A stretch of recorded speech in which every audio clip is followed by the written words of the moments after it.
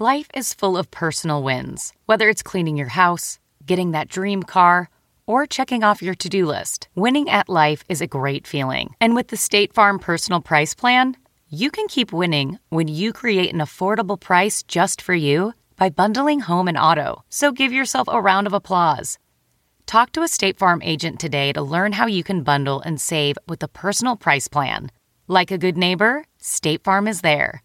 Prices are based on rating plans that vary by state. Coverage options are selected by the customer. Availability, amount of discounts and savings, and eligibility vary by state. When you're ready to pop the question, the last thing you want to do is second-guess the ring. At BlueNile.com, you can design a one-of-a-kind ring with the ease and convenience of shopping online. Choose your diamond and setting. When you find the one, you'll get it delivered right to your door. Go to BlueNile.com and use promo code AUDIO to get $50 off your purchase of $500 or more. That's code AUDIO at BlueNile.com for $50 off your purchase. BlueNile.com, code AUDIO. Welcome to the Nerdist Podcast number 465. It is our second week of At Midnight. Please join us on the Television. We are on Comedy Central at midnight, every night, after Colbert. A bunch of really great comics coming up that I believe you will enjoy. This week, Kyle Kinane, Matt Bronger, Roy Scovel, John Doerr, Jen Kirkman, Paul F. Tompkins, Nikki Glazer, Ron Funches, Neil Brennan. So every night after Colbert, I say every night, it's really Monday through Thursday. Those are the important nights. Oh, and Sunday too, because Talking Dead's coming back February 9th. The whole calendar revolves around my schedule. That's how I see it anyway. Isn't that how you guys see it? Oh, you're just a production of my own fantasies anyway. I would like to thank Stamps.com for sponsoring this episode of the Nerdist Podcast. Why go to the post office still? Why? Do you enjoy beating your soul with a blunt object? Like standing in line at the post office and having a park and get attitude from people, and you don't need to even deal with people. Just sit from your own computer, print out the exact postage you need, package, letter, whatever you need, put it on the thing you are mailing. Your mail carrier will pick it up because they are kind and that is what they do. And then that's it. That is literally it. There's no next step. That's it. Print out the postage you need using Stamps.com. They're going to send you a bunch of stuff. I mean, we have this promo that we've had forever going with Stamps.com. You're going to get a $110 bonus offer that's $55 free postage and a scale to weigh things that you can then ship. So please, please, please, before you do anything else, go to Stamps.com, click at the microphone at the top of the homepage, enter the promo code NERDIST, and get this delightful promo offer that we've had for a long time. Stamps.com, thank you so much for continuing to sponsor the Nerdist Podcast, which, this is Richard Madden. So if you're a Game of Thrones fans, I just want to say, first of all, there are some spoilers here for Game of Thrones. So if you're not caught up on Game of Thrones and you would like to be caught up on Game of Thrones, I'm going to give you the opportunity to turn this off right now. I'm going to give you like 2 seconds. So that should give you ample time to stop this. If you're in a grocery store and this is playing, then you can throw a box of Quaker Oats at the speaker system. I don't know why a grocery store would play a podcast, but I'm just trying to cover any eventuality. So here you go. Here's your 2 seconds. 1, 2. I can't believe Robb Stark is dead. I mean, look, if you read the books, you probably can believe it. But still, did not prepare anyone for the crushing blow of the Red Wedding. But it was very sad to see Robb Stark and pretty much his entire immediate family go. But Richard Madden is an incredibly talented young Scottish actor and a really, really, really sweet guy. He's in a new show called Klondike, which is a Discovery Channel venturing into scripted programming. It's produced by Ridley Scott. It starts next Monday, January 20th at 9 p.m. on Discovery. It's kind of a mini-series, and it looks awesome. There's billboards for it all over Los Angeles, and it's got an amazing cast. And I sat down with Richard at the TCAs, which are the Television Critics Association, in Pasadena last week, and what a lovely chap. So here we go, the Nerdist Podcast, number 465, with Richard Madden. Oh, the Red Wedding, why did it have to happen? Damn you to ice and fire, George R.R. Martin. Now entering Nerdist.com.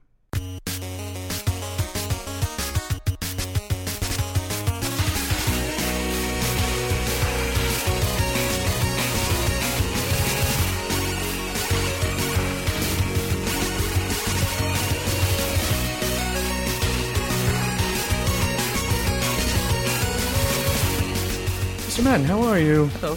Are you? So we're at TCA's right now. Is it too loud? Oh, you weren't even recording. I was recording here, not the backup. Okay, well done. Well played, Nice. Katie. Nice. We're at TCA's, which is essentially the Critics Association. Is that what that stands for? The Critics Association? Just I think it's TV Critics. TV Critics Association, which is a several week long where people just come in and essentially hawk their wares. Like, I'm on this show. Please say nice things about it. Did you do your panel yet? I did exactly that yesterday. How was it? It was great, actually. The panel was great. Good. You know, the show's kind of... It's so strange, you do this show and then it's kind of months and months later and you don't kind of know what people are going to think of it. And then we had a great panel yesterday, really kind of intelligent questions, and people seem to really respond to the show, and that's like amazing. So it was a really good day. That's cool. Was there any type of... was it kind of a steeplechase of Game of Thrones question, Game of Thrones question, Game of Thrones, or are people pretty focused on Klondike now? People were pretty focused on Klondike, which is quite good. I think there's comparisons because, you know, in terms of the extremes, because Game of Thrones is kind of extreme environment to film in, but, you know, it was nothing compared to what Klondike was. Klondike was like the most extreme environments. Really? Oh, God, yeah. Like, we were, you know, up the top of mountains. When you see us at the top of the mountain, we were at 9,000 feet. When you see... You know, the River Rapids, we were in Category 4 River Rapids. It's all real. We didn't use CGI. We didn't have studios. We didn't have warm tents or stuff, you know. I guess that's true. In Game of Thrones, you're in nice tents or a castle. Well, yeah, there's lots of kind of tents. I mean, Game of Thrones, I was in tents quite a lot. And those tents were inside studios, which was actually still freezing. But you know, you could still go and like use a bathroom and stuff. On Klondike, you know, you were out in the natural world very much so. Was there? I wonder if there was any part of Ridley where it's like, well, we have to put them in the environment that they would have been in were they piercing the Klondike. I think it's something that they wanted to achieve from the start. It was something that was as honest and as true as it possibly could be, and we did. We achieved that. Everything is real. Everything is. Exactly how it should have been at the time, which kind of helps the believability of the show, I think. Yeah, and this is Discovery, right? Discovery's first ever scripted drama.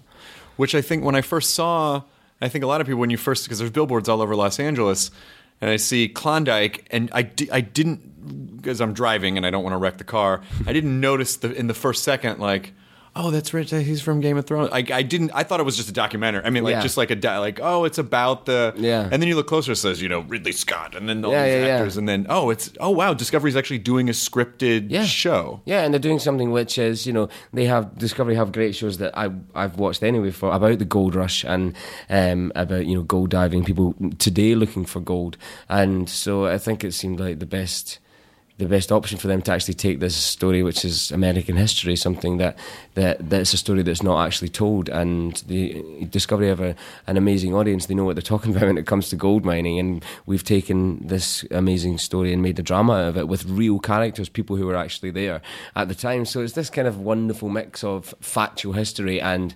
fictionalized drama, which kind of tells this story in a really intimate way.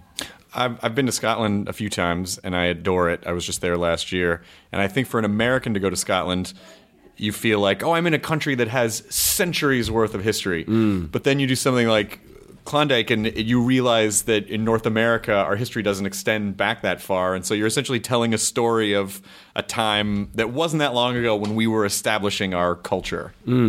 Do you like coming to a place that's so new, or do you like being in a place like Scotland where you really feel like my roots are here and they've been here? I know it's not as simple as that, I don't think, because it's that kind of universal, you know, aspect of human nature and going and discovering and starting up on something. That's what this story's about. You know, there's so much of that in America. It just happened more recently than it did in Scotland years and years and years and years ago.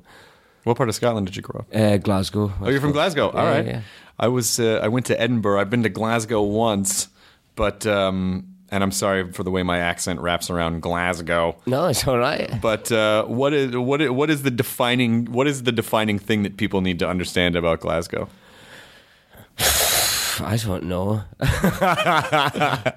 I think it's a really I don't really know how to answer that. I mean, it's sort of like it's for people who haven't been there. Edinburgh and Glasgow are a completely different experience. Glasgow's the fun city. Glasgow's the city that everyone in Edinburgh's going to hate me when I say this. Glasgow's the fun city. It's the one with the really great nightlife, with the culture, with the music, with the awesome buildings. Although Edinburgh is ridiculously pretty, Glasgow's the one with life. So if you get a chance in Scotland, I mean, but anyone from Edinburgh's going to give you the exact opposite argument to this. It's like an age-old argument. But with Edinburgh, it's sort of strange because you go, oh, this is where they built on top of the poor people, and they used to dump buckets of shit off the side on them. Like you see the layers of the history because it's just basically it's like a rock. It's a massive rock. And they just kind of built up and built down. That's what's so great about like August Fringe time is the festival, because you get every building is turned into a theatre space or comedy space or a bar more likely, and you get to kind of see every bit of the history of it. Have you done the Fringe Festival? Oh, I go every year. I try and see as much as I can. Have you performed in it? No, I've never performed there. No, I'd love to perform there actually.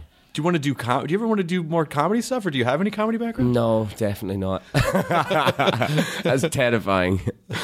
I think dramatic stuff is more. I think dramatic stuff is more terrifying because if you're not authentic, people will go, "Aha!" That's the challenge. But then you can kind of commit to something, and I find it much easier to stand on a stage in front of 2,000 people playing Romeo, for example, than I do kind of standing in a room like yesterday, the TCAs, in front of 50 people. That's like terrifying to me. Well, strange. The TCAs. Listen, if you can get through the TCAs, then you're pretty much fine.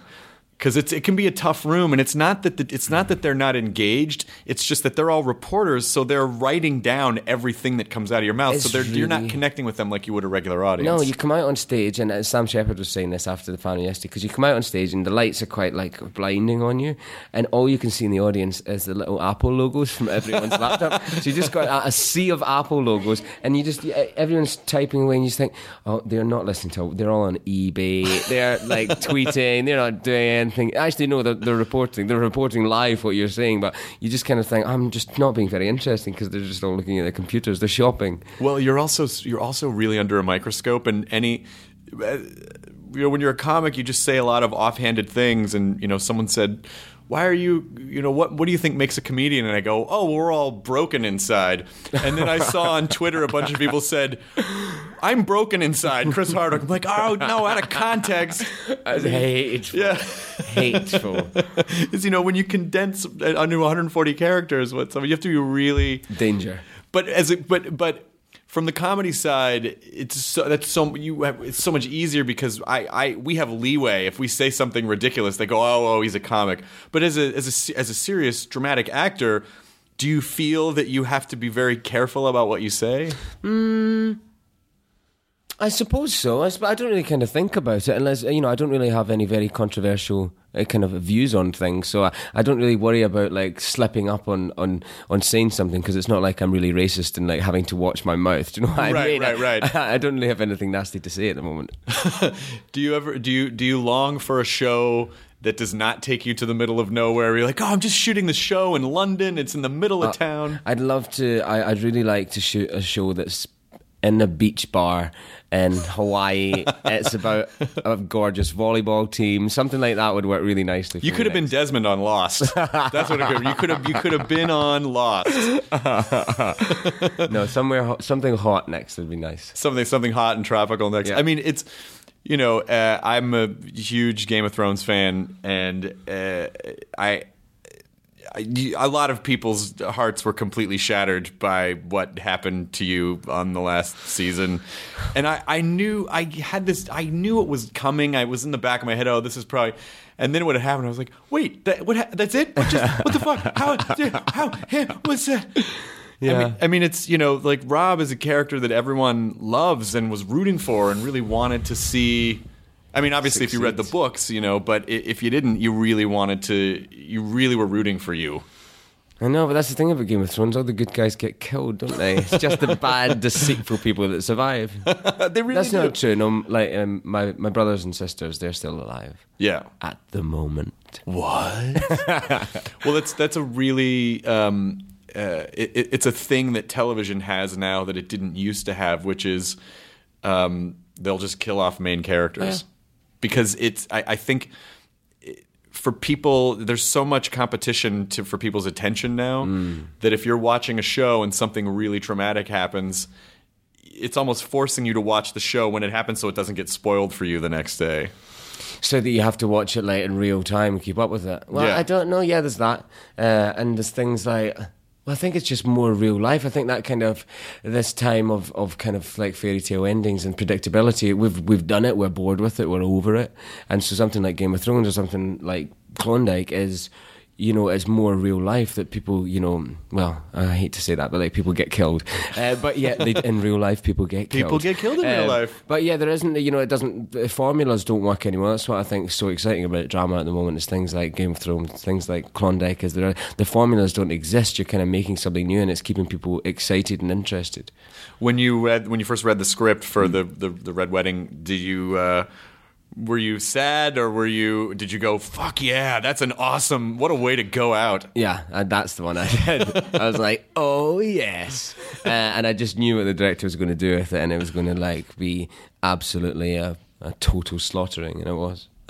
And then how much of your life was that show? How many years, like how long, how much time did you spend? It was like 5 years. Since I first did the pilot, and then we went back and reshot the pilot, and then we were greenlit for the season, you know, and like, so it was like a 5 year period. So it was like a big, you know, intense period in my life. I think I saw my on-screen mother and brothers and sisters more than I saw my real life mother and sisters. You know, that's kind of what was really strange about it. They were your family, because you film 6 months a year, and that's your whole life. So it was an intense period, but I knew I was going to die at that point, and that, you know, to have, I kind of say like have the secret of you were going to die for years, but you know, it was in the books, and if you Google it, you'd find out. But in the same hand, you had to keep it quiet. So I did. So it was like a nice big relief at the end to go out with such a big bang, and for it to hit home so hard, because you're like, yeah, I've invested a lot of my life into this for 5 years, and it paid off. Are you able to watch the show? Yeah, I can't wait to watch this. I'm so excited to see season 4, because I don't know what's happening now. Because usually I'd read every episode and you reread it all and all, so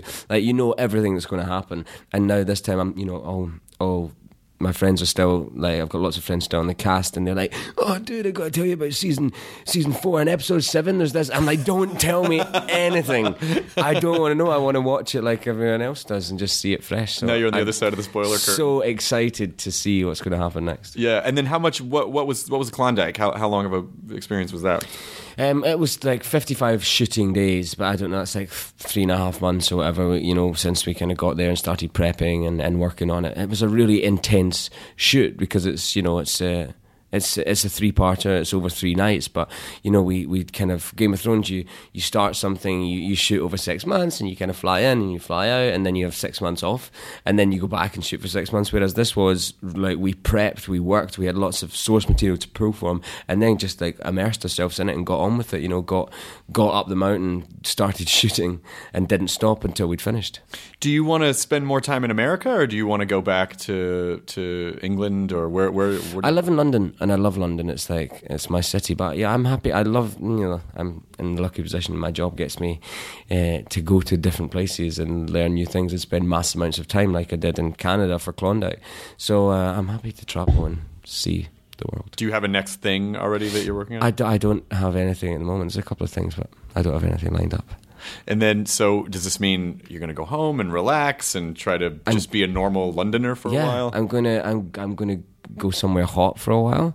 And, that would not be London right now. It would not be London. No, I think I'll go down into Europe and stuff like that. It would not be most of this country right now. Yeah. I mean, like, you're in a short sleeve shirt today, and I know, it's tropical. most of the country right now is chipping themselves out of an ice block. It's absolutely tropical here. I fly to New York tomorrow, and I'm going to be miserable because this has been so nice in the sunshine. Oh, you are? Yeah. It's New York though. I can't be miserable because I love New York. No, New York's a great town, but it's still a pedestrian It's culture, cold. so you still have to be cold getting from place to place. Yeah, it's cold.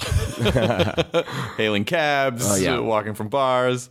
What is it? How do you discover? Like, what is the art scene in Glasgow like in terms of fostering someone who wants to pursue acting or any of the arts? I was really encouraged when I was younger, which was really nice, kind of thing. Well, like my high school didn't have a drama department. I had to go to another school 2 days a week to go to drama, kind of thing. But I had a kind of an amazing youth theatre called Pace in Paisley, which was for kids who were really into drama, and that was kind of my step into this whole world. So it was encouraging. It's kind of thriving. It's thriving up there. Yeah. For young people especially. And when did you know, like, this is something that I need to go do? When I was about 17, I think, because I'd been acting since I did my first film when I was like 11 years old, and did it for a while on a TV show and stuff, and then I stopped for a while. And then it's like when you're in high school and, you've got someone telling you, you need to pick a career, you need to decide what you're going to do the rest of your life. And I was like, oh, I need to do that. That's what I need to do. And they wouldn't let me just do that. So I had to apply to do computer science as well, because they're like, you never get in drama school, and if you do, you'll never get a job as an actor. And I was like, all right, okay. And then I did get in. So, but in a way, I almost feel like they're doing you a favor when they do that, because I think that sort of weeds out the people who are not committed. The people who aren't committed. Yeah. Because if you really are committed, it shouldn't matter if someone says, you can't do this. You can go, oh, okay, I'll figure out how to do it anyway. Yeah, definitely. But then I also think there's other talents that there's other people that are really talented that need encouraged that sometimes don't have it. What does your family do? My dad was in the fire service for 30 years. He now runs a couple of businesses. And my mum was a classroom assistant. Oh, was there ever any, you should go into the fire? No, not at all. Not at all. I think I would have liked if I not get into acting, to be honest. I probably would have done. Really? Yeah. That's really cool. Do you think that, is your dad like is he a captain in the fire service? Or? No, yeah, he was pretty high up in the fire service, but he was a fireman at the end of the day, and that's where he started off and did for years. Do you feel like there were any values that you were able to take from that and apply to this other thing? Every time I go into a hotel, I check for my emergency route. Oh, nice! Which my dad built into me from when I was a kid. And it's one of those things that, it's just, he saw so many really tragic thing happens in hotels when people don't know their escape route. So that's something that is like OCD built into me that I now do every time I get into the hotel. I know where my escape route is and how to get out. I wonder, a job like that where you're risking your life every time you go out and you're saving people and sometimes tragedy happens. Does that, I feel like people can either fall one of two ways. They can be completely splintered emotionally because that's the worst things that you can see and then have to take home. Or some people it really strengthens and gives them an appreciation for life. Yeah. Where did your dad fall in that? My dad's like a rock, so it must have been the strengthening thing. Yeah, he's a solid man. So yeah, I think he dealt with all that really well. Oh, that's good. That's good. And they were pretty supportive when you said, I'm going to go Absolutely, do it. Yeah. They were the ones that kind of drove me around to all my drama classes and theatre things and doing pantomime every Christmas and auditions in Glasgow. And yeah, they were always really supportive. I'm very, very lucky to have had them. Does drama school prepare you for what it's like to shoot? I mean, I know they can prepare you for, here's how to access, here's how to discover yourself and here's how to open. But can they really prepare you for something like Klondike or Game of Thrones where it's 3:00 in the morning and you have to pick up a sword and set it on a table 3 times and say the same things 50 times? No, definitely not. I think they kind of... I ended up working and leaving drama school about halfway through it. Which was, my choice, and my drama school were really supportive of that, and, I still kind of graduated and stuff, and but it was more about the life experience of drama school for me, first time in my life that I was surrounded by people my own age who were serious about this. It wasn't just a hobby at the weekend or something. So drama school was much more about getting together with, I suppose that's like anyone going to university, you get in to be around people that are as excited and interested in the subject as you are. You really discover your tribe, like for the first time. Like, absolutely. These are my people. Absolutely.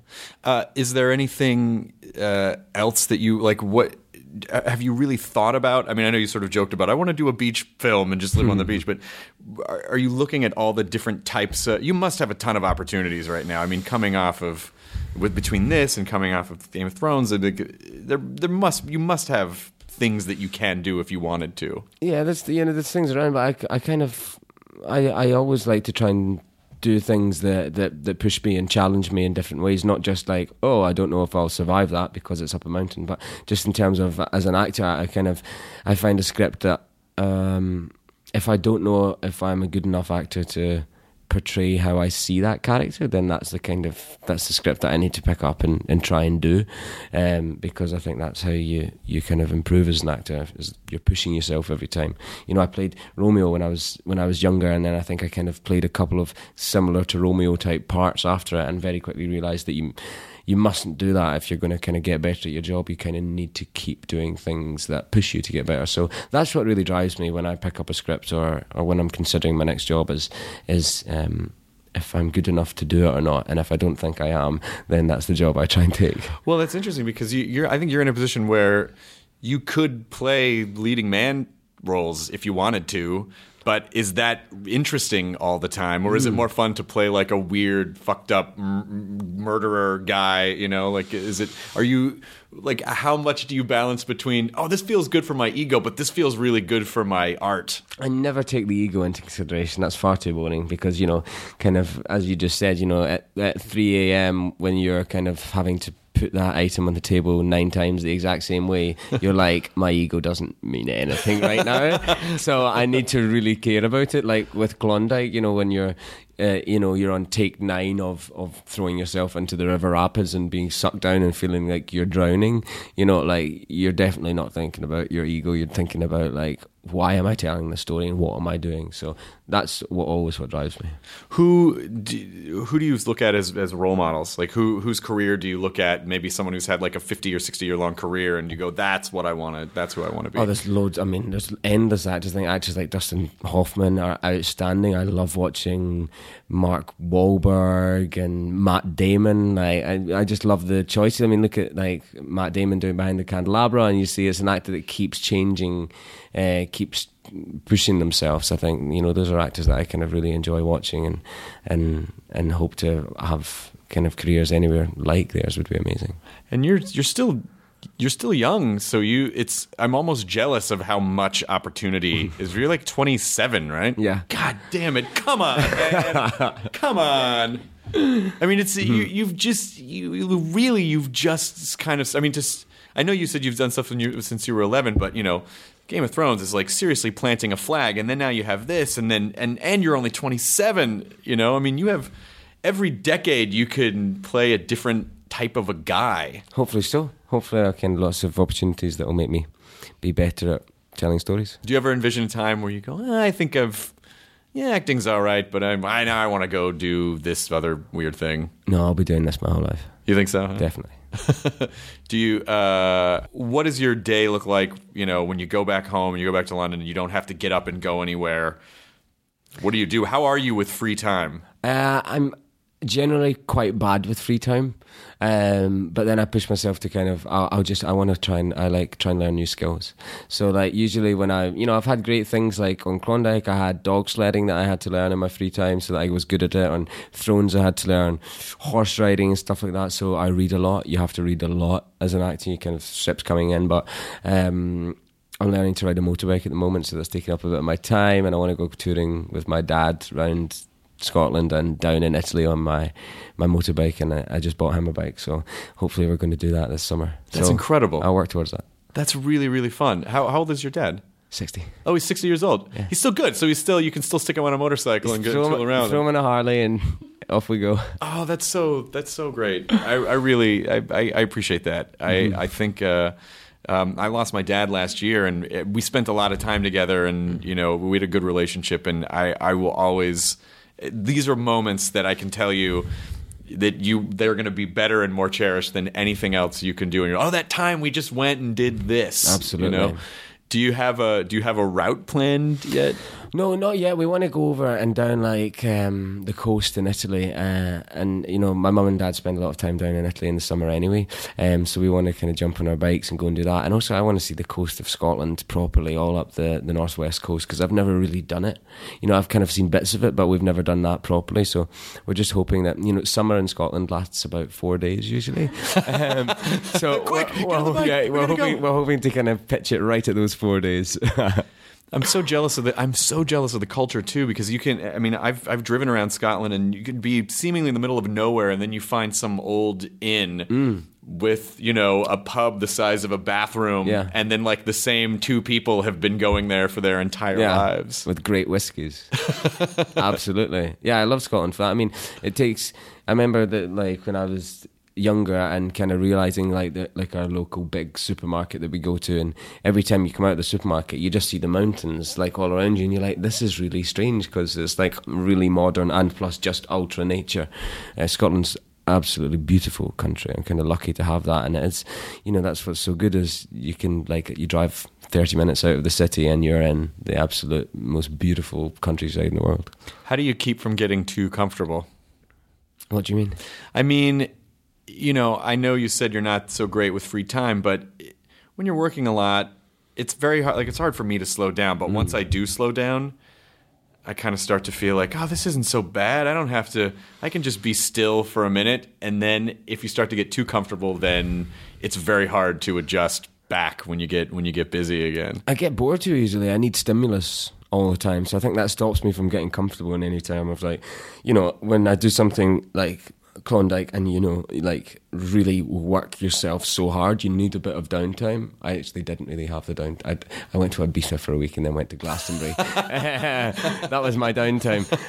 So I don't really. I get too itchy to learn more and to keep acting and doing things to worry about that at the moment. Hopefully that'll continue. How's Glastonbury?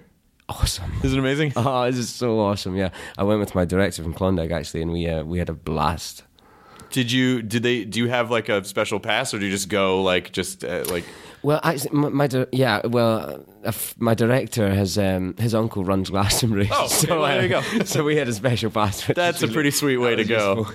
You see some of the crowd shots from Glastonbury. It's just like tens of thousands of people. Oh, yeah. There's just no it takes you like hours and hours to walk places, but that's part of the fun. You just kind of pop into lots of different atmospheres and groups and places and music. It's great. Is there any part of that's like, I want to do that. I want to perform. I want to be a musician. I want to be, because a lot of times you see like actors or comics will want to be rock stars, and then rock stars will want to be the opposite. Like, it does happen a lot, doesn't it? I have no desire, and I have no musical ability, sadly, because I'd love to be a rock star. That would be quite cool. And lots of my friends are musicians and stuff, and I love that creativity. But no, I've not got a desire to be in a band yet. Well, what kind of kid were you in school? Were you fat kid? What? Come on! It was massive. Yeah, I was a really fat kid. I did this TV show when I was young, and they fed me so much, and I wasn't used to eating all this food. And then I wasn't going out to play because I was filming all the time. And there was this wonderful invention called the PlayStation, and that kind of took over my life. So I turned into a really fat kid. What were you playing on PlayStation? Everything, all those Resident Evil games. Yep. And Crash Bandicoot. And Crash Bandicoot. Stupid things like that, yeah. But Resident Evil was like a big one, and all your kind of Call of Duties and shoot 'em up ones. Do you still play? Do you still play any of the first persons? Not. I just don't have time to. I still quite enjoy it because it's total escapism. You can't, you don't think about anything else when you're playing it. It's just weird. I remember being in drama school, and me and my friend used to play computer games because your weeks would be intense with script work and stuff like that, and so it gets the weekend and you play computer games for hours, and then it started getting quite strange because you're walking down the street and you're kind of imagining a really good wall to hide behind to get a shot if we throw a grenade, and you're like, no, I can't, and my brain's warped by it. I must pipe down and not play some. Have you ever been to Venice? Games. Yes. Venice is exactly like that to me, where every time you turn a corner, you're like, there's a whole other street, and then there's a hidden thing, and that's a whole other square. Like, this fucking city is great. Like, you just expect the zombies to come out. Exactly. Shooting. Yeah. Venice is the perfect first-person shooter setting. Venice, we should arrange that. That's what would be good. If you did a Venice paintball, wouldn't that be awesome? Someone has to have done that. Destroy the city. Total fun, though. I mean, with paint, it's an old city. It survived. Venice paintball. That would be absolutely 2014 Venice paintball. That would be amazing. Do you? So you said you're this. You said you were a fat kid playing PlayStation. At what point did you go? Maybe I should not get into shape and stop. I didn't want to be the fattest kid at drama school. I still was. And then I got a play where I had to be completely completely naked on stage, and I was like, okay, right, it's about time I sort this out now, and so I did. What was the play? It was a Franz Xavier Croetz play called Tom Fool, this German writer, but it was in a studio theatre, so it was about the size of this room, which is not very big for people who are listening, and you could get about 90 people in the audience, and so I was like, I can't get away with being fat on stage when my character's not supposed to be fat. Nothing wrong with being fat, but my character But if wasn't. your character's not, yeah. Yeah, exactly. If my character's supposed to ride a horse well, I need to learn how to ride a horse. If my character's supposed to be thin, I need to be thin. And what was did you rehearse naked, or did you just say, I'm just going to do it the first time, I'm just going to do it in front of people, and just like jumping into the water? This is so funny. I've never spoken about this because I just absolutely got a flashback from the first time that... because you're not, unless like it's a lover, you're actually never naked in front of other people. Why would you be naked in front of other people? Right. And then I had to do this, and I remember we just rehearsed, and I'd like get down to my boxer shorts, and that's fine. As an actor, all the time, you have to take my clothes off and change costume and da. And we had this really, like, at the end of rehearsals one day, me and the woman playing my mother, we stayed behind, and the scene after I've been naked, but I'm basically putting my clothes back on, and so she sat in the corner facing the wall, and I got naked, and we ran the scene, just the lines, but without her looking at me, so I could be comfortable with being naked in her room. And actually, it was the worst idea because there was nothing. It was more uncomfortable. Just like I felt like a bit of a pervert standing naked while there's a woman in the corner just like looking at the wall. So that was the kind of first and last time we did that. And then I said, I'll just save it and I'll just do it in the dress rehearsal, and then did it every night. Well, I mean, I think you use there's this extra layer of, all right, I'm supposed to not be in my own head about this thing, but you're essentially doing something that forces you Absolutely. to be really in your head about, you know. You're very aware of it. You're telling the director, make sure it's not too cold in the theater. Just like keep it warm, please. Just please keep it warm. What can we do with lighting to really help me here? Is it prosthetics?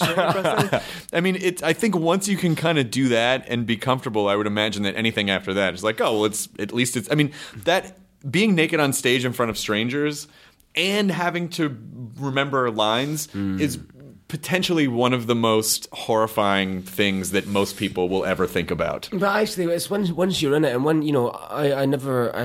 I tend not to get naked for jobs unless it's absolutely necessary. Like if there's a scene where, because if you're lying naked in a bed with your partner, you talk in a different way. It's a much more intimate situation, so that scenes can only sometimes happen in an environment like that. Mm-hmm. That lines and people would say certain things, and for that play, it was an extreme event that happened that forced me to have all my clothes taken off, and you're not aware that you're in the situation as an actor naked on a stage. Really, you're just aware that you're playing a part, and this is part of the story. Unless your mum and dad and gran are in the audience, in which case, did they come see? Yes. In which case, you're aware that you're naked in front of your mum and dad and gran. Did any of your friends come? I mean, yeah, all of them. And they all gave you shit afterwards? Yeah, yeah, of course. Absolutely. But it sounds like, I don't know. It sounds like I don't sense from you that there's a lot of. I don't know, like, you seem pretty confident. Like, you seem comfortable with yourself. Like, you seem pretty comfortable with yourself. Were you always that way? No, this is all a massive act. Is it really? I was not comfortable with myself when I was 27. And I feel like only now am I just starting to feel like, okay, I guess this is who I am and being comfortable in my skin. It's only because I'm drunk just now. Oh, is it just now? Yeah. I'm kidding. Yeah, no, it's fine. Listen, it's afternoon, It's so afternoon. It's fine. it's totally fine. I don't think anyone's gonna. I was at this event. I think people would be like, no, let him drink. It's gonna be totally fine. But what is your kind of internal monologue about? When you're facing things that you're not comfortable with, how do you break through that wall? How do you force yourself to go out on stage, naked when you know that your parents are in the audience? Like, what do you go to? If I'm telling a story that's worth telling, essentially, it's the same with anything. Like, with this job, you put yourself in extreme situations a lot of the time, and if you can, justify that with telling a really good story or something that's worth telling, or it's having an effect on an audience that would only happen because of the action you're seeing, then it's absolutely worth it. It's not a kind of a sacrifice in my brain or anything like that. I've committed to something and I'm telling a story, so I don't have a problem doing it. Are you? I hadn't noticed that you were really that active online. I'm not. You're not, because you're right in the age range of people that you were essentially grew up with the internet. Yeah. You grew up with digital. We grew up with web culture. So how did you sidestep that? I thought Facebook would just be a phase and it would pass. No, I just never did it. I just don't engage in any of that. I kind of don't like that that instant kind of accessibility. Or, I mean, the internet is great. It's not the internet I have a problem with. I don't have a problem with Facebook and stuff like that. I just don't have a desire to kind of put my own life on the internet a lot of the time. I think, this is a job, this is a profession that, that gets probed enough of the time that I don't need to be encouraging it online. And I think there's things like Twitter can be really interesting. I follow people on Twitter and read very funny things, and it's great for news and stuff like that. But I really just don't. I don't have anything very interesting to say on Twitter, so I'm not going to do that kind of thing. And, I've also got the fear that if I did a Facebook page, I'd just spend hours and hours looking at pictures of other people's dogs and stuff. That's what you do with the internet. I just don't have time for that. There was a video going around Facebook yesterday where it was Australian, and a puppy in a backyard was playing around with a bird. Exactly. And they were wrestling food out of each other's mouths, and the bird was poking them. I mean, it was like a 5-minute video. And the whole time I was like, just enthralled. And then the bird would get in its back and kick the puppy in the face, and the puppy would knock the bird down. But you won't get those 5 minutes back. Never. They've been robbed from me forever. Exactly. But and that is, especially if you. I mean, if you have a personality where you could get addicted to PlayStation, or you could get addicted, you really do have to manage that shit. So that's what I do. I stay away from it. Is there any part of you that's prepared, or you're pretty famous now, and that's probably just going to keep getting bigger. And the more if you are private, how do you? Has that changed how you interact with people socially? Are you aware, anything I say, someone could tweet or? Not so much. You have an awareness of how drunk you are when people ask you for a picture. And you go, how many drinks have I had? And is this going to be a mistake when they tweet it? And now I'm drunk and can't stand up, which rarely happens. So, that's the only thing I have an awareness of, is just going, it's so funny. I speak to other actors that are in TV shows and stuff like that, and you can, they walk into bars and they're like, they feel awkward because everyone knows them, and you're kind of no one has actually noticed that you're here, and you only do one TV show, so no one actually knows you. And then there's other times where you kind of you go in somewhere and you feel really comfortable and you're fine and no one recognises you here, and then you suddenly realise that 3 people have got their camera phones out and they're taking pictures of you with pasta all over your face or something. So it's a kind of warped, weird thing that I think you mustn't kind of pay attention to, otherwise it can really start to get into your brain too much and restrict your life, and there's no point in that. I mean, it is sort of the strange blessing and curse that comes along with just wanting to tell stories and be a performer. It's obviously, some people just want to be famous. I think actually most people just want to be famous. But also, how do you tell? What do you use to judge whether or not you're doing a good job, or how can you tell? Do you look for external cues, or is it something you feel internally to know if you're hitting it? It's a constant kind of yourself self-analysing. I'm in a job where, if I'm not theatre so much, but with television and film stuff, is that I can engage and commit to a performance and then watch it back and see how my work's progressed and if I'm achieving what I'm thinking and what I'm trying to. So that's how I kind of try and improve and work out if I'm getting better at what I'm doing or not. What is it you think that you really what in your head, what do you think you need to work on? What are the things that you say, I wish I could be more of that, or I wish I could do more of that? What do you strive for? I don't know. Everything that I keep doing is things that I don't don't know if I can do or not. So there's nothing like specifically I'm like, I really wish I was better at.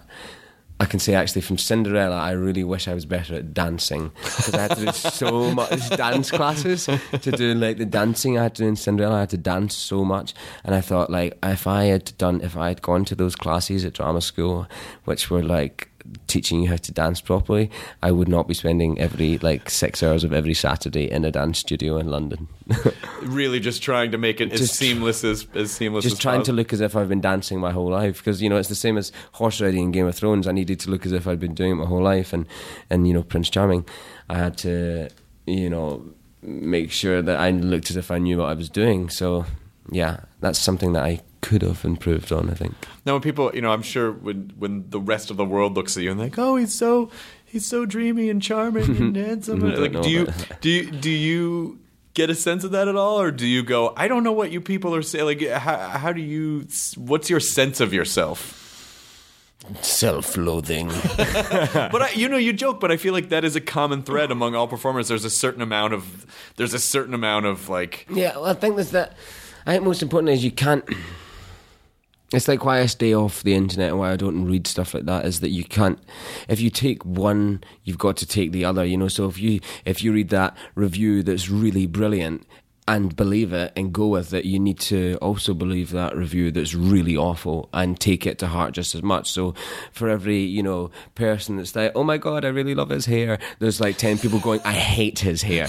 So it's the worst hair. You can't like buy into any of it too much at all. So I just try not engage with it. Yeah, and then not think about it. When you're working, do you pretty much just stay in a bubble and just focus on the work? Or are you able to, at the end of the workday, leave it at work and then go relax? No, I think I just stay in it. I'm not like a method actor. That's not my kind of thing. But it just takes up all my focus, and I want to give it my best every project I do. So I can have my downtime where I go to Ibiza or Glastonbury, or go back to Scotland and see my parents. But when I'm working, I'm working, and that kind of engulfs my time and my mind. And I think, especially with subject matter that's things like what I've just shot with Klondike, which is history and it was real characters, I think it's inappropriate and kind of insulting for me not to give it my all when it's coming down to things that are other people's real life.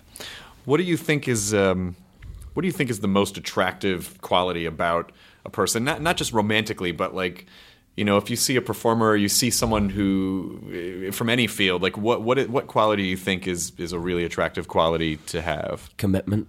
When people commit to a decision, I love that in a performance. When people commit to how they're going to play something, or commit to a scene and what their objective is in that scene or whatever, I think that is something that's, because that's scary to commit to something and it might be the wrong decision that you've made. I think I have that as an actor all the time. When you go, I've come committing to, this is what my character feels about this situation, and it might be wrong, and you could be very easily talked out of it, and that's, and sometimes you have to be, and that's good. But I think that something really attractive is people making bold decisions and committing to them and sticking to them. Yeah, and then, so who else?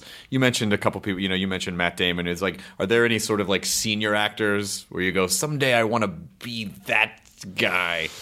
There's no one I want to be, but there's actors that I really appreciate watching, like Philip Seymour Hoffman and Dustin Hoffman, and so all the Hoffmans. Anyone is a Hoffman, I love your work.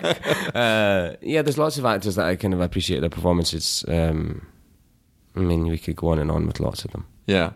Do you ever think you could tackle like a romantic comedy? Do you ever look at it and you go, I think I could do it. I think I can make a romantic comedy like really solid. I think I could really bring something. Maybe, yeah. I'd like to. That's something that would be good, is to actually make a really good romantic comedy.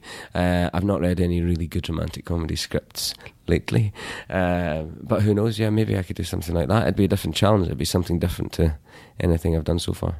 Would you be fine if someone said, look, you can be an actor the rest of your life, but we just want you to do theater? Would you be fine just doing theater, or does television or film? Well, I mean, like Game of Thrones or Klondike is more like a film. They shoot more like film. Is that, or do you have a preference to that medium?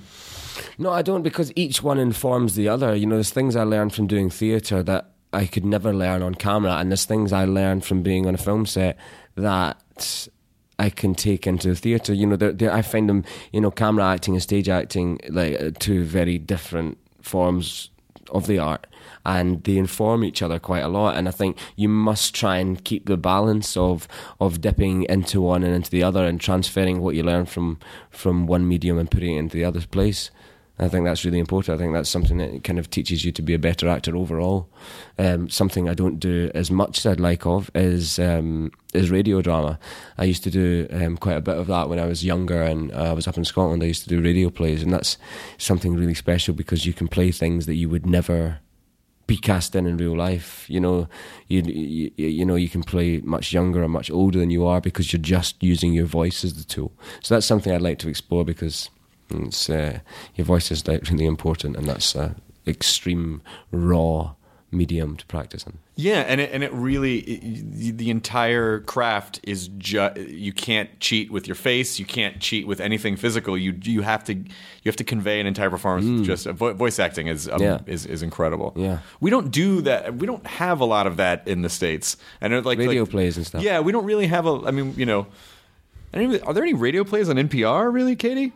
I don't think so either. We don't really have that died out for us. Like once television came along, then the rest of the country was like, fuck radio. Like it was totally just knocked it out of the way. It's so strange. Radio is still so massive. It's like so in the UK especially. There's brand new writing from new writers with amazing actors every single week on British radio. Big actors as well. You know, it's, you know, because you can go in, it only takes you 2 or 3 days to record a full-length radio play, or, you know, a 6-part miniseries on the radio.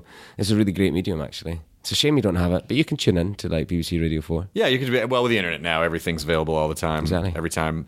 Would you ever feel like if you weren't getting the kinds of challenges that you needed in the business, would you ever go create something? Absolutely. Absolutely. I don't know. I'd like to write. It's something that I've kind of been dabbling with a bit, and hope to kind of spend a bit of time doing over the next few months. Start kind of getting into writing a bit more, because I think, you know, I read so many scripts, and as like all actors do, you have to read lots of different scripts, and that's really informative. But also, you read lots of things that that don't stimulate you or don't challenge you. And I don't really think I have a right to complain about things like that if I'm not writing myself or trying to, in order to appreciate how hard it is to write something that is challenging or entertaining or honest. So that's something I want to try and do. Do you have any idea what kind of a story you want to tell? Do you know what I like? I don't know what kind of story really. I'm really fascinated by extreme situations and how human beings react, because I think that's where we learn our most. So I'm much more interested in that than like a romantic comedy. Nothing, you know, like there's nothing bad about a romantic comedy. You know, there's stories to be told there about love and passion and all those things that are great. But I'm kind of much more interested in these kind of end of the world type things, when the only things that come into your mind, the only things that tend to matter are family, food, shelter, heat. Like the important things matter, not all the bullshit, not the cell phones or Facebook or McDonald's. You know, it's like it's the really important things, and it's looking after each other. And I think that sort of fascinates me. That's what drew me to Klondike, because it's the most extreme situation in the world, where people, it's life or death, and that's the kind of stuff that fascinates me about human beings. When you see them in those extreme situations, people can't lie. You know, the honest human nature comes out, and whether that's like animal and vicious, or whether it's honest and goodness and generosity. So that tells a lot about character. Yeah, when when you're just in survival mode, it changes it changes your value system, and you bring into question what the idea of right and wrong is, and good and bad.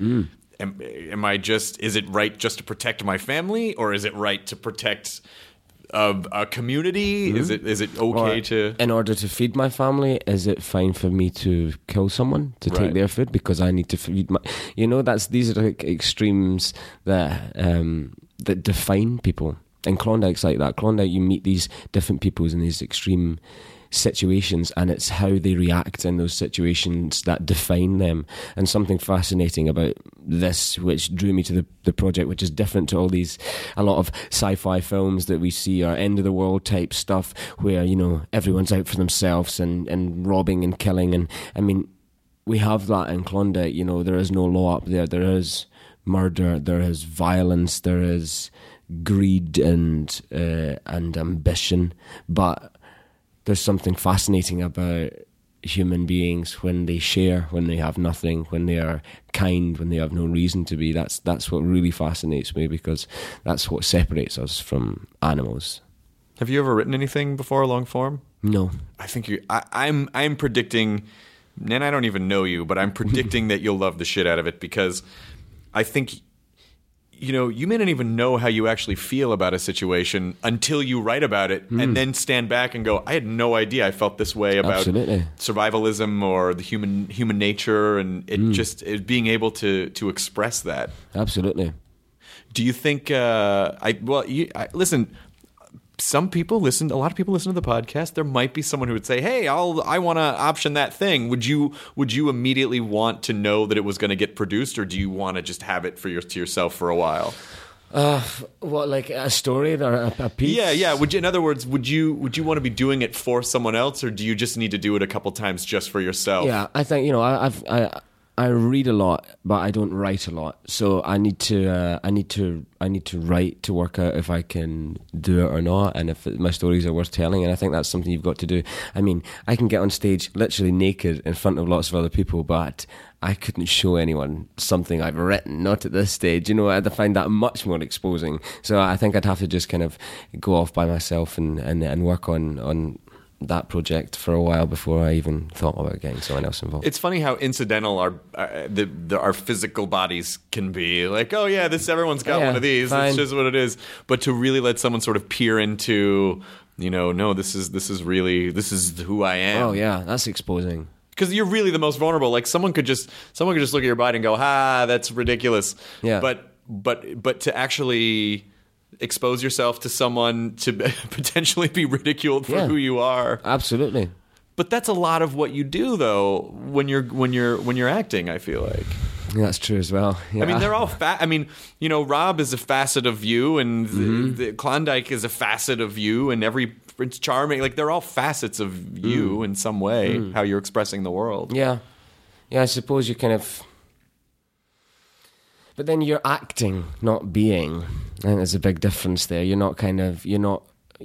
Parts of you are in every character, I think, and there's parts of every character that are in you. But there's, you know, huge things that, you know, that Rob Stark possesses that I don't, and there's, you know, lots of things that I possess that Bill Haskell wouldn't understand. So although there are elements of you in exposing, at the end of the day, I don't see it in my head as Richard playing Bill. I just see it as Bill, a separate entity to me, which can be quite weird sometimes, because, you know, the lines kind of get a blurred between you and the character. You know, when I was doing Klondike, I stayed in the American accent for just over 3 months. I didn't come out of it, and you kind of realise that I spent more time saying words that someone else wrote and speaking in a voice that isn't mine than I did speaking in my own voice for most of this year. I've done that, actually. I've said other people's words during the day more than my own, and I've spoken in a voice that isn't mine most of the time. So it's really separating. You need to kind of work out what parts of you are in something and what parts aren't, and separate them. But you can only really do that after you've finished it. When you go home with your friends or family, do they give you shit? Can they tell that your accent's been affected a little bit? Oh, I mean, absolutely. When I moved to London in the first instance, and I've been down there for a while now, so I now pronounce my consonants, which I never did, because in Glasgow you can just speak in vowel sounds, and you don't really need consonants. So now when I go back to Scotland, you kind of get, oh, you sound English. But when I was down in England, you know, people wouldn't understand what you. So my accent, I didn't deliberately change it. It's just that you. And it's quite, you know, it's actually not that different to when I was younger, but moving, you know, down to England or even coming to America, you know, it gets really, you don't want to have to say everything 3 times because people don't understand, so you just start articulating better. And talking really slowly. And slowing down. Yeah. and hitting all my consonants. You could do an American in Scotland is like around actual Scottish people. What was that? I didn't. Oh yeah. Like there's some shows at the Fringe Festival. Like, why is everyone laughing? What did that guy say? Yeah. Please, or in a I'm bar, stupid. it's just noise. I mean, some of my best friends are American, and even if I get drunk, there's a point in the night where they're smiling and looking at me, and they understand nothing of what I'm saying. So as we're sort of wrapping this up, I think we're at about. Oh, we're almost at now. Okay, perfect. This one there. What's kind of been your favorite take? I mean, obviously, each time you play a character, you're going to absorb something from that character. I just think it's natural that you would absorb something from these different guys. So, are there good things that you think you got, or bad things, or what? I tend not to absorb the bad things. I think there's things that linger with me, or things that I admire in characters that I've played. A sense of, like with Rob Stark, there's a sense of kind of duty and honour and justice, and that lingers with you. That's kind of really honourable, and honourable traits in someone. And someone like Bill Haskell, I think the things that linger with me, the things I've taken is how to be good when everything against you is bad. When the easiest option would be to do the nastier thing, to do the selfish thing rather than the selfless thing. And something I've learned is, you kind of, even though it's a real character in a fictional situation, I spent a lot of my time being this person, and you kind of go, if he can do that, then you don't have an excuse not to do that. If he's up against all these challenges and still is selfless and kind and generous, then you have no excuse not to do that in your own life. Is generosity the strongest? Is that the hardest choice to make a lot of the time? Generosity isn't. It depends on the situation. When people are trying to kill you, steal from you. If they want to kind of ruin your life, and for you to take the higher ground and not turn around and shoot them in the face. That's what my character had to make, those decisions in this piece, and they're really difficult decisions to make. I would define Rob as a good guy. I would define him as a good character. You said he was honorable. I think that's a perfect word to describe him. But I also feel like I also feel like there were mistakes. Like, no, don't, no. There's the pride. Oh, like, what the whole time that you were portraying this character, what advice would you have given to him? Like, don't do this or try to do that. Like, if you agree to marry someone, just marry them. That could have saved all of this. Yeah, just keep your dick in your pants. That's a perfect bit of advice. I think that's a good place to sort of wrap it up and let you get back to the TCAs. But Klondike, what are the dates Klondike's premiering? It airs January 20th, 21st, and 22nd. Okay, January 20th, 21st, and 22nd on Discovery. Klondike, Ridley Scott, and Richard Madden. And it's been a pleasure talking to you. Honestly, the Tumblr is going to go nuts just with sections of your accent. We find it incredibly charming here in the States. Because we're very nasally, we're nasally and loud, and there's a nice poetic rhythm to the way that you speak. Thank you very much. It's the one accent that I have never been able to figure out how do you. I mean, it's native to your mouth, but what do you think is the defining quality of the Scottish accent? How do I do a Scottish accent? When I'm doing accents, it always depends on the landscape. So Scotland's all hills and valleys. So that's the accent has that hills and valleys song to it. If you're in London, the streets are like, they're all curvy, up the street, down there, back there, here. That's the Cockney accent. It's kind of zigzaggy. Or, in Northern England, it's really flat. So their accents are really flat, like Rob Stark's is that kind of really flat accent. So if you go on the geography, if you look at the land, a lot of the time it teaches you what the accent would look like if it was. That's fucking brilliant. I never thought of that before. I never ever thought of that before. What is the what do you think the equivalent in America would be?